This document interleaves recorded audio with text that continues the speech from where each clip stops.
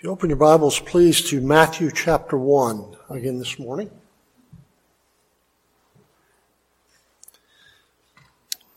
Matthew chapter 1.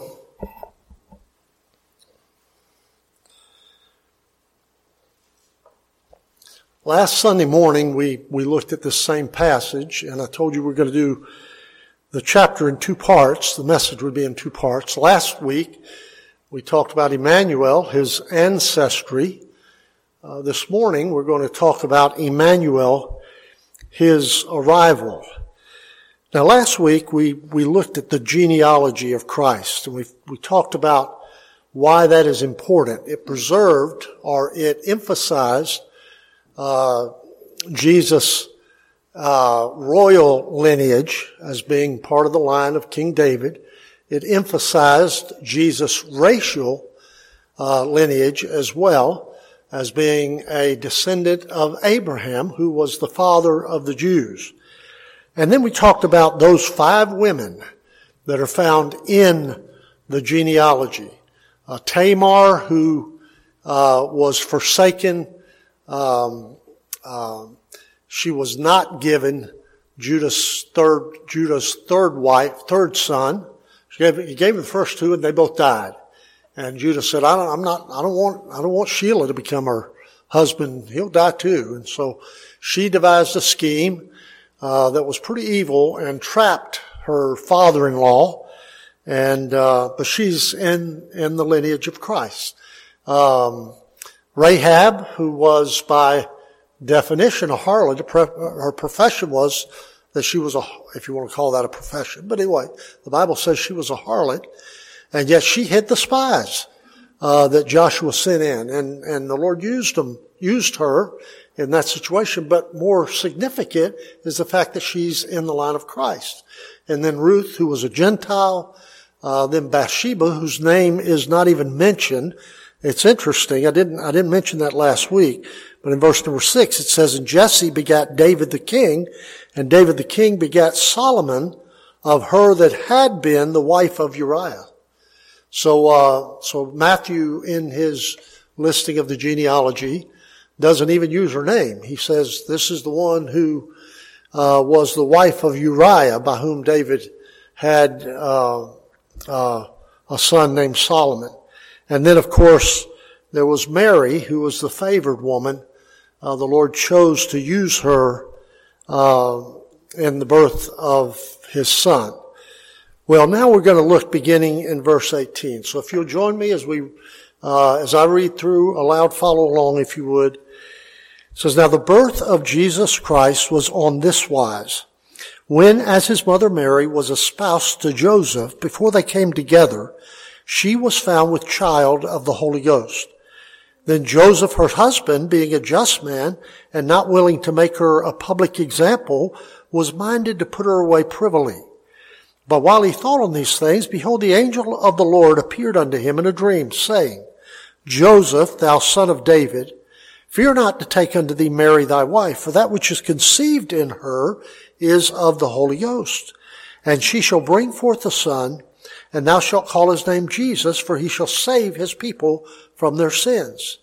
Now all this was done that it might be fulfilled which was spoken of the Lord by the prophet, saying, Behold, a virgin shall be with child, and shall bring forth a son, and they shall call his name Emmanuel, which being interpreted is, God with us. Then Joseph, being raised from sleep, did as the angel of the Lord had bidden him, and took unto him his wife. And he knew her not until she had brought forth her firstborn son, and he called his name Jesus." Now this account picks it up from where Mary was already pregnant.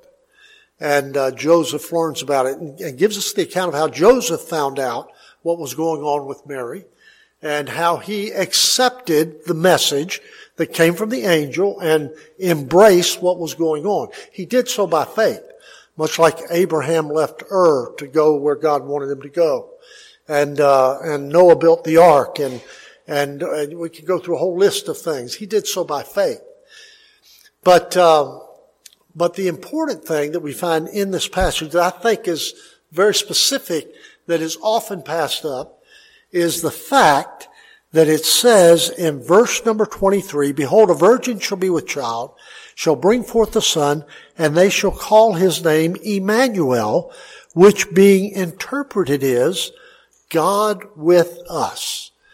Now, when you talk about the arrival of Christ, the fact that he came to this world, we so often spend a great deal of time and expend a lot of effort in talking about all the circumstances that surround his birth. I mean, we talk about the star, we talk about the census, we talk about him coming and there's not any room at the inn, and how he has to be born in a cave, laid in a manger.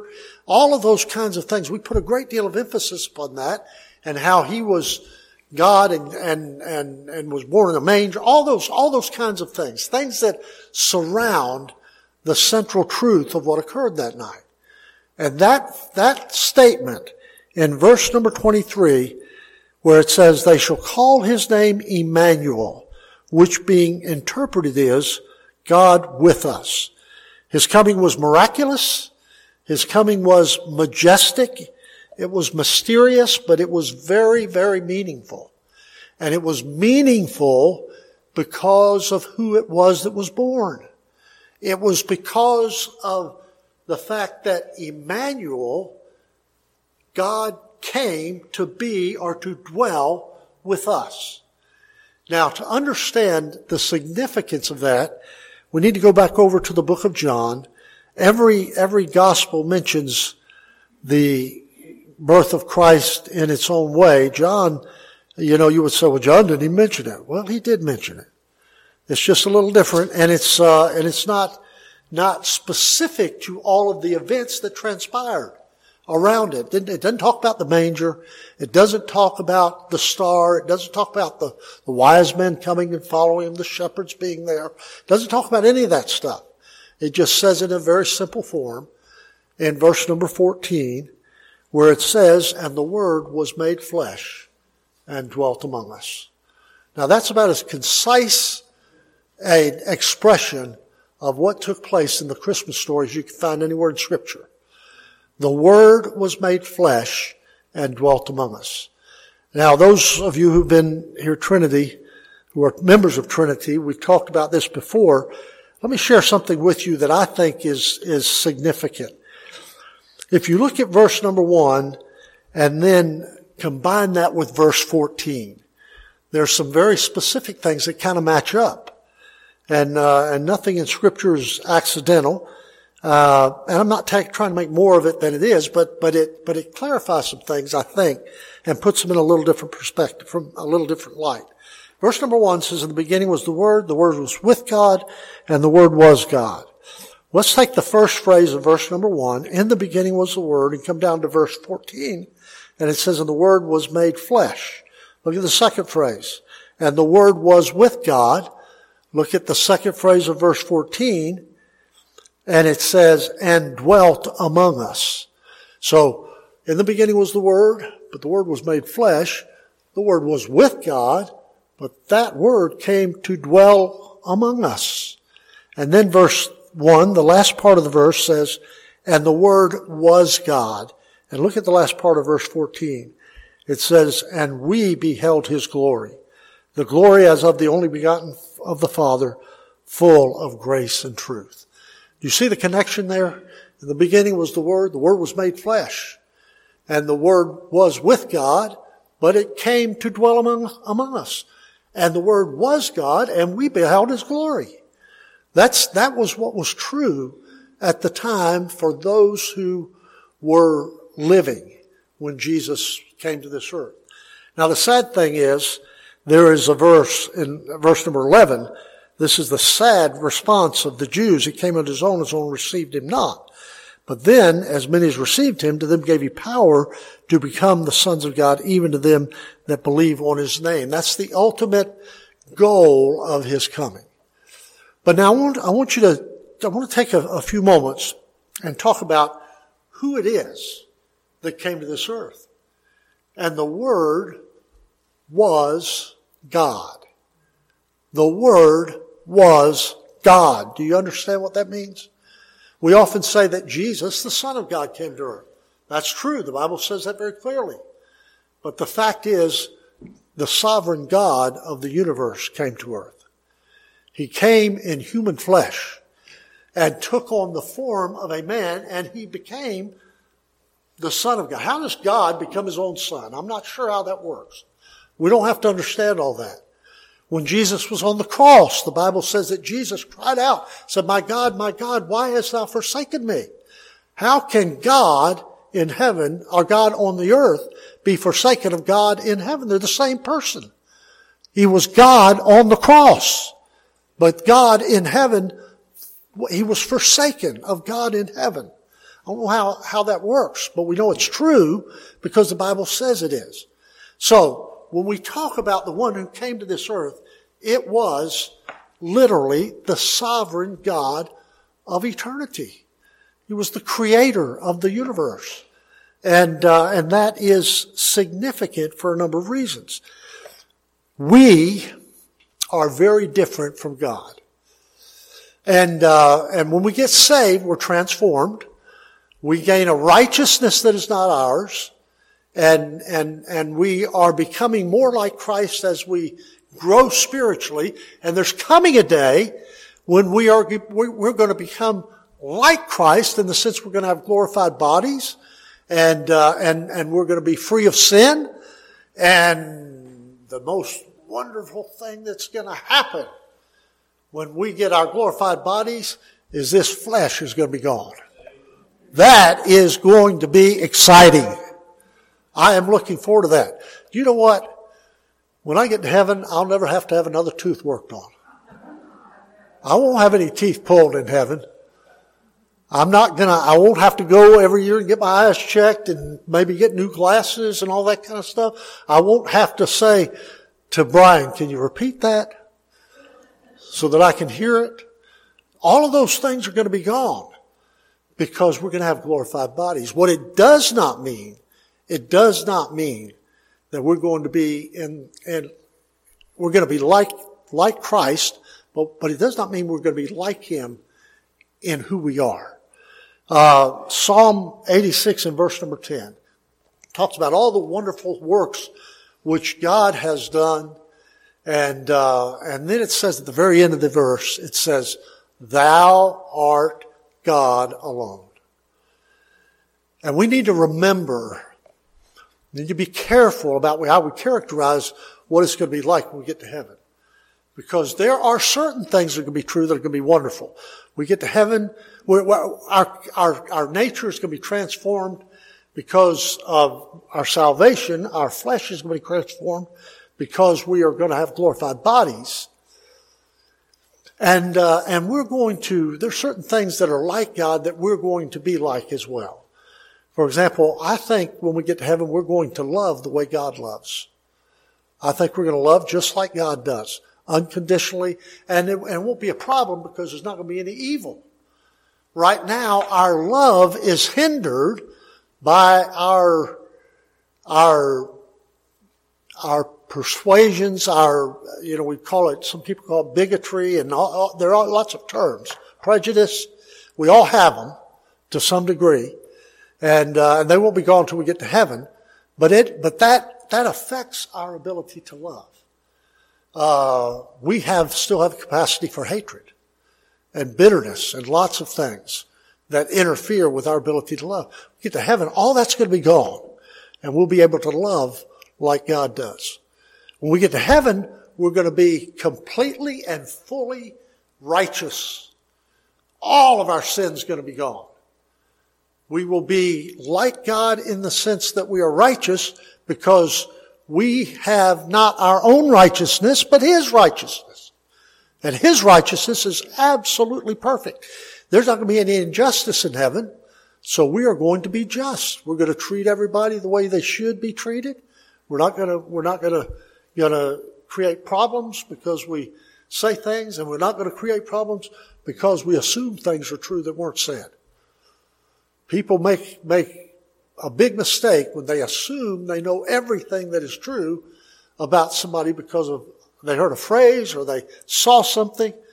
You know, it's like that story I heard one time about the guy that was so self-conscious that he always thought everybody was talking about him. He was sitting in a restaurant one day, and he was insecure. He looked himself in the mirror and thought, "There's nothing anybody would think very kindly of me about." You know, I mean, I'm not very impressive. He was sitting at the table, and there was a group of women that came in. They sat down at another table. They're sitting there talking about each other, talking to each other about lots of different things. And he looked over and saw them, and one of them was looking at him. And she turned back around, looked at the ladies, and said something, and they all started laughing. And that happened 2 or 3 times. And he got angry because they were laughing at him. They didn't even know he existed. You know, they're just sitting there having their meal and enjoying their time, and she looked around and glanced at some of the people, and he assumed and was very miserable because they were laughing at him. That's an exaggeration, but it happens all the time, even among those of us who are Christians. There won't be any injustice in heaven, and we won't mistreat people, and we won't be creating problems within our own self because we're assuming certain things are true, because nobody will do any of that kind of stuff in heaven. There are lots of things about God that we are going to reflect because of the fact that we're believers. But there are some things about God that will never be true of us because we are created beings, and we will always be created beings. So who is this, the God of eternity, who became flesh and dwelt among us? Well, let me give you 3 things that I think sometimes we assume are going to be true when we get to heaven that are not. And I've heard preachers preach this. I'm not criticizing anybody else for what they preach. I'm just saying that I don't believe these 3 things are ever going to be true of us. 3 things that are true of God.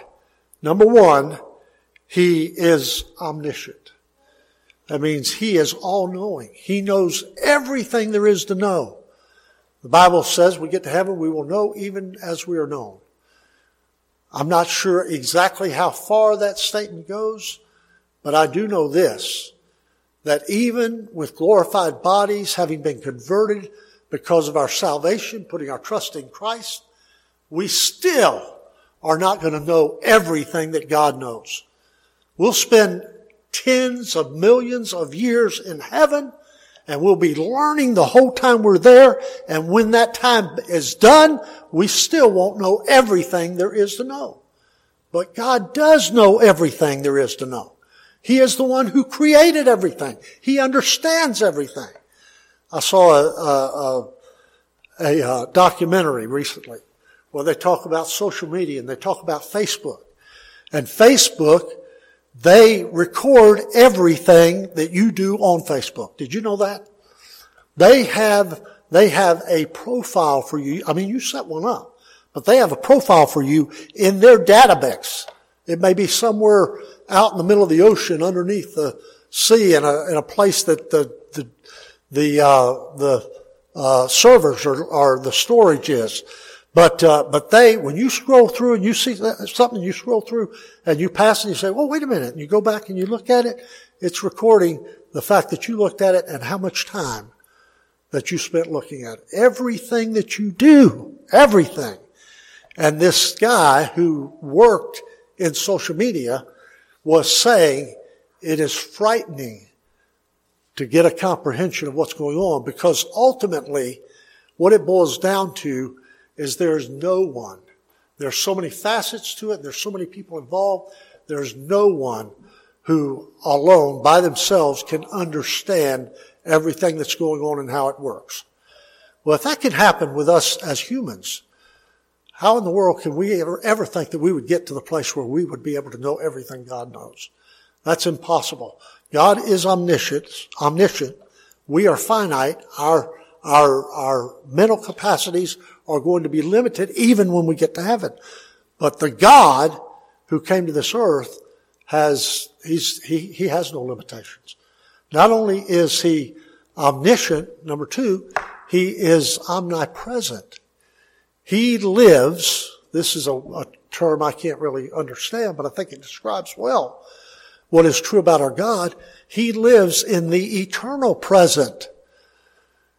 Think about that. 10 million years from now, when we're with him in heaven, to him today is the same. The Bible says yesterday, today, and tomorrow is all the same to him.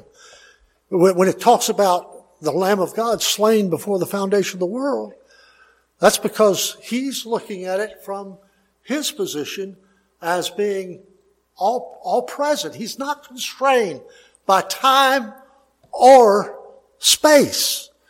I've heard people say, I can't wait to get to heaven. I'll have a glorified body. I can just say the word and I'll be wherever I want to be. I don't think that's going to be true. I think we're going to have a physical presence in heaven. And I think we'll be able to move freely, and I think it'll be different than we are right now. But there's no way in this world that we as finite beings are ever going to be in a situation where we can be everywhere all the time at the same time. And that's who God is. I'm telling you this because I think we need to understand clearly who it is that came to this earth. He is all-knowing, he's all-present, and he is all-powerful. We're never going to be all-powerful. You say, well, we get to heaven, we're going to be able to do a lot more things than we can do now. Well, you know one of the great things that we're going to be able to do when we get to heaven that we can't do now? Actually, well, it's not something we're going to have to do because we won't have it to deal with. Nobody here can control their flesh. You do the best you can, and with God's help, you can make progress. But when we get to heaven, we won't have any flesh to control. But the point is, we had a man in our church. I was preaching one time on heaven. He came to me after the service one time, and he said, or he asked me, do you think you're going to be able to play golf in heaven? And I said, well, I don't know why that'd be a problem. I'm sure there's going to be opportunities for recreation in heaven. I mean, we're going to enjoy music, and we're going to enjoy being around the Lord. We're going to enjoy eating. The Bible's very clear about that. There are lots of things we're going to enjoy, and I'm not sure. I don't know that anybody knows. It may not be true, but it could be. And he said, well, if it was, wouldn't it get boring? And I said, what do you mean? He said, well, you get up on the first hole and you hit the ball and you make a hole in one. You get up on the second hole and you hit the ball and you make a hole in one. You get a little boring after a while. You know why he said that? Because he's assuming that when we get to heaven, we're going to be all powerful. We're not going to be able to control things as we see fit. We're not going to have the power to speak and things move and all those kinds of things. God's the one who has that power. And he will be the one that has that power exclusively. Just remember that he is God alone. He's the only one. He's the only one that will ever be. We will be his servants and we will be his children and we'll enjoy his fellowship, but we will never be God. But that God, that eternal God, the creator of the universe, is the one who came to this earth. God with us means that God alone was on this planet in human flesh. That's a big deal. His character. Consider, secondly, not just his character, but consider the condescension of the sovereign God. This is what he did. The character of the sovereign God is who he is. The condescension of the sovereign God is what he did. So what did he do? The Bible says he came to dwell among us. He came to die. He came to arise from the grave. He came to save us. Now, what does that mean? Well, there are three things, three works that he came to accomplish that are very specific and listed in Scripture. And I believe all of them happen at the time a person trusts Christ. The first thing he came to do had to do with the work of reconciliation. He came to eliminate the condition of separation that existed between man and God. When God created man in the garden, and I believe when we get to heaven, it's going to be much like it was in the Garden of Eden, a perfect environment. Now, when Adam and Eve were created, God placed them in the Garden of Eden. Did God give them any instructions? Well, he did. Obviously, they could eat of every tree of the garden, but they could not eat of the tree of the knowledge of good and evil. But did he give him any instructions beyond that? Well, he did. Adam had a responsibility. You remember what it was? He was to tend the garden. You believe we're going to have responsibilities in heaven? Things that we'll do? I think we will. I think we'll have jobs to do. I think there'll be things that we're not, I don't think we're just going to be sitting on a cloud playing a harp. I wonder if I'll have to learn how to play the harp when I get to heaven. I bet I will. I bet I will. We're not just going to sit idly and sing praises to God all the time. We will be serving Him in a situation that I think is going to be very much like God intended it to be at the very beginning. So God gave them instructions as to what they were to do. Then they disobeyed. Adam and Eve disobeyed. And when that happened, God put them out of the garden, and a barrier was formed between Adam and Eve, between man and God. And Old Testament saints did not have access to God like we do. They did not know His presence like we do. The presence of God inhabited some kings and some prophets and that kind of thing, but the average Jew in the Old Testament communicated with God through His sacrifices, through the high priest. And he got his communication from God to him, where? From the prophet. That was how God communicated with man, because there was a barrier. The temple had the holiest of all there was a curtain there that only the high priest could go in. And man was separated from God by his sin. And when Jesus came to this earth and died on the cross, He made it possible for sinful man to be reconciled with that one who is God alone. And I am so thankful that that's true. So now, when I read the Word of God, the Spirit of God speaks to my heart, specifically to me, as an individual. I don't have to have a priest to come or a prophet to come and tell me what God wants me to do. I get it from God Himself. And when I have a need, I don't have to wait for a church service or go to the temple so I can offer a sacrifice to be able to communicate with God. I just speak His name and pray to Him silently as I'm driving down the road or as I'm laying in bed or whatever's going on. You communicate with Him because Jesus broke down the middle wall of partition. And we have direct access to God. That's reconciliation. And by the way, that is the greatest, I believe that's the greatest benefit of our salvation. Far greater than heaven. Heaven's going to be a wonderful place, and we'll spend eternity in heaven with the Lord because we've been reconciled to Him. Second work He came to do is redemption, which means He came to eliminate the condemnation of sin. Before I got saved, I was under the guilt of my sin. And God said that all sin must be punished. And a man who refuses to put his trust in Christ ends up paying for his own sin. You see people all the time, they talk about, wherever I am, whenever this life is over, then I hope things will be okay. Or, and I could bring you quotes from all these different people who have said that kind of thing. I don't know what's going to happen. Nobody knows what's going to happen after we die. But I'm going to be somewhere, wherever I am. I'm hoping everything's going to be okay. Well, that's a very sad way to live your life. It's a tragic way to live their life because those people are going to end up finding themselves in a position that they didn't want to be in. When Jesus died on the cross, not only did He take away the barrier between us and God, He took away the penalty for our sin. He paid it in our place.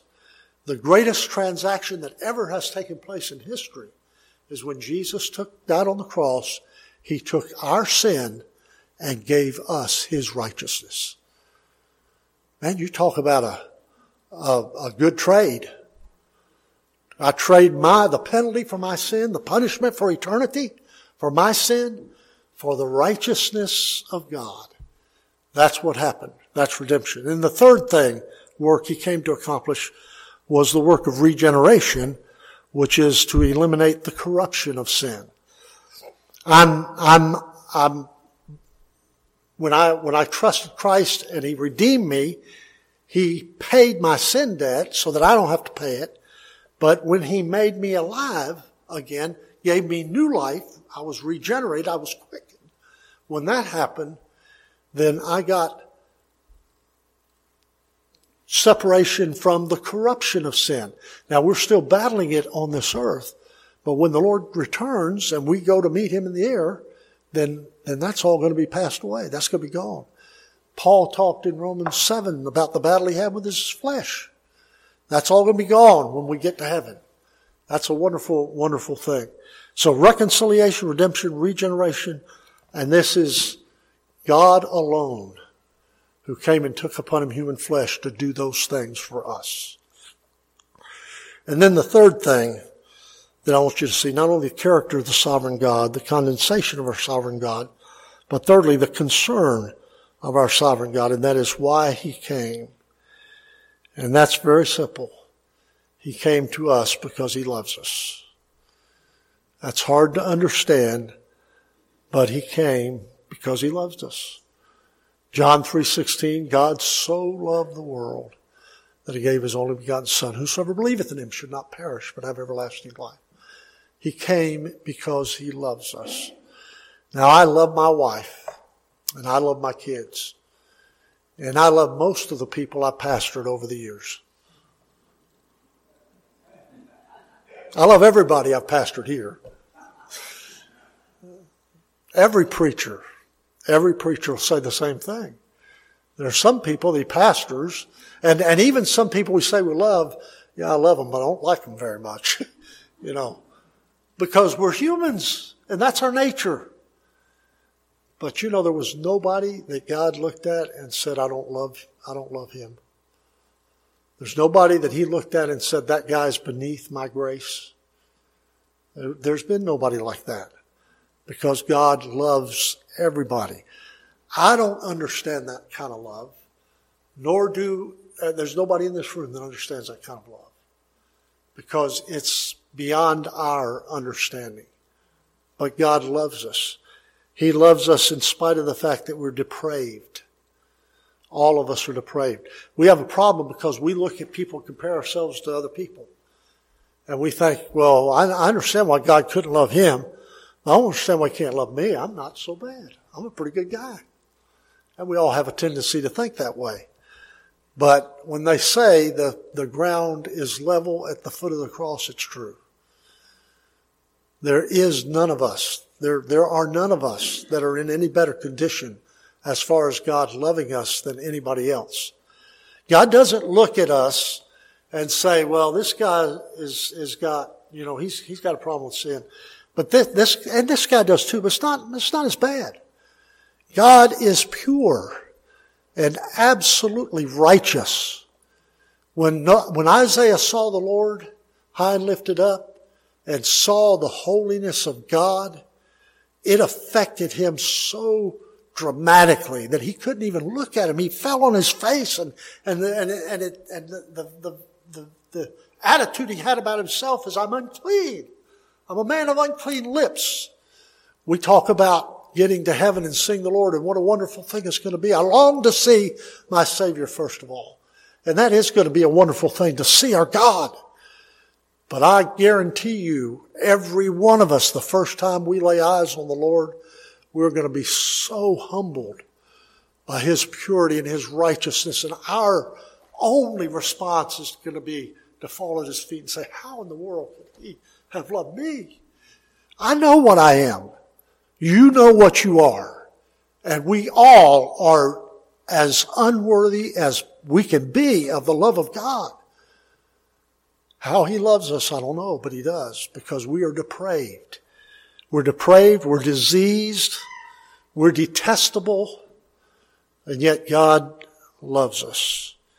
And that God the God of eternity, the one who is God alone. He is the one who came to this earth. Emmanuel, God with us. Hope you understand the significance of that.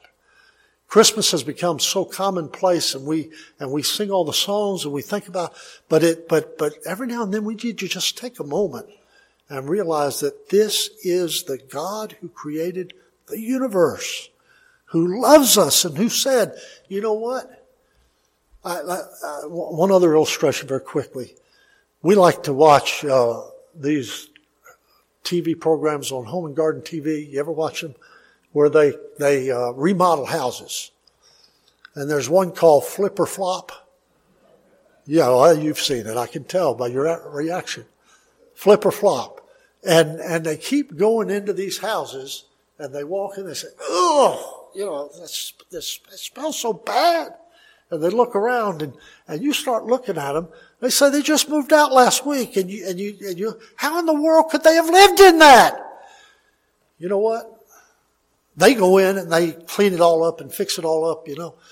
But I would not want to step foot in the room because the rooms are so filthy. They're just corrupt. They make you want to, I mean, every now and then on one side, I think I'm going to get sick.